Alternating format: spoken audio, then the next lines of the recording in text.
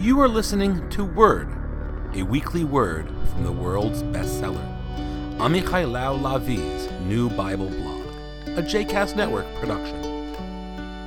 To subscribe to this blog, to read this blog, and to learn more about Amichai Lau-Lavie, please visit amichai.me. For more information about other JCast Network podcasts and blogs, please visit jcastnetwork.org. Here's the weekly word, another password to the riddles of our lives. This week's word is right, ketov. The weekly Torah text is kitavu. I like to write. It helps me process thoughts, refine abstract concepts that sometimes, though not always, become clearer word by word.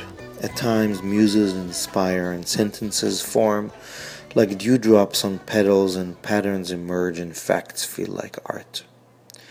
Most recently, writing has become a bit of a challenge with a lot of writing tasks that I've taken on, chosen, or required by school, work, and life. Academic writing is its own beast, just the right balance of tone and opinion. In the past month, I've written over 10 extensive papers required for my graduate rabbinical school studies. Writing a 10 to 20 page footnote masterpiece for one set of eyes is a fascinating and at times frustrating challenge. Then there's blogs, this weekly one, which is a pleasure, and the pre-penned blog I'm in the middle of with 26 daily posts to go that help me get ready for the new year ahead. And then there's the writing of the high holiday materials, preparing sermons, classes, promotional materials, and emails, texts, small talk in transit. Waiting on back burner are the books and scripts I long to write. Maybe just a bit too much, perhaps, but hopefully not yet too much to handle. Although I admit that some days like today I long for days in which no writing tasks are anywhere in sight. Biking has been helpful. Though I write in my head sometimes, my body is busy balancing gravity, not grammar. Today I thought, has all this word exchange between us gone too far?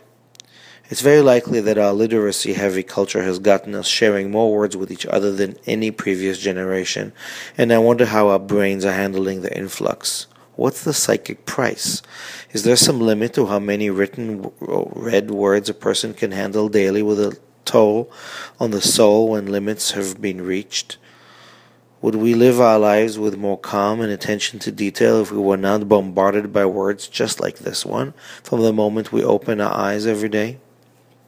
Imagine a world where the written word is a rare commodity, where each word is sacrosanct. One of my favorite books is Alphabet versus the Goddess. Written by the late physicist and artist Leonard Shlain, it is a breathtaking tour through human history, examining what each civilization gained and lost with the advent of literacy. Cultures, just like each of us growing up, lost innocence, magic, and contact with nature as language took over, with tools of logic and order and solid structures A to Z.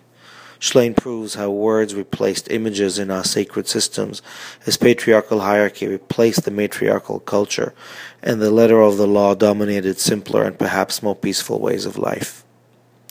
This week's Torah text, Kitavo, prescribes exactly this historical transition.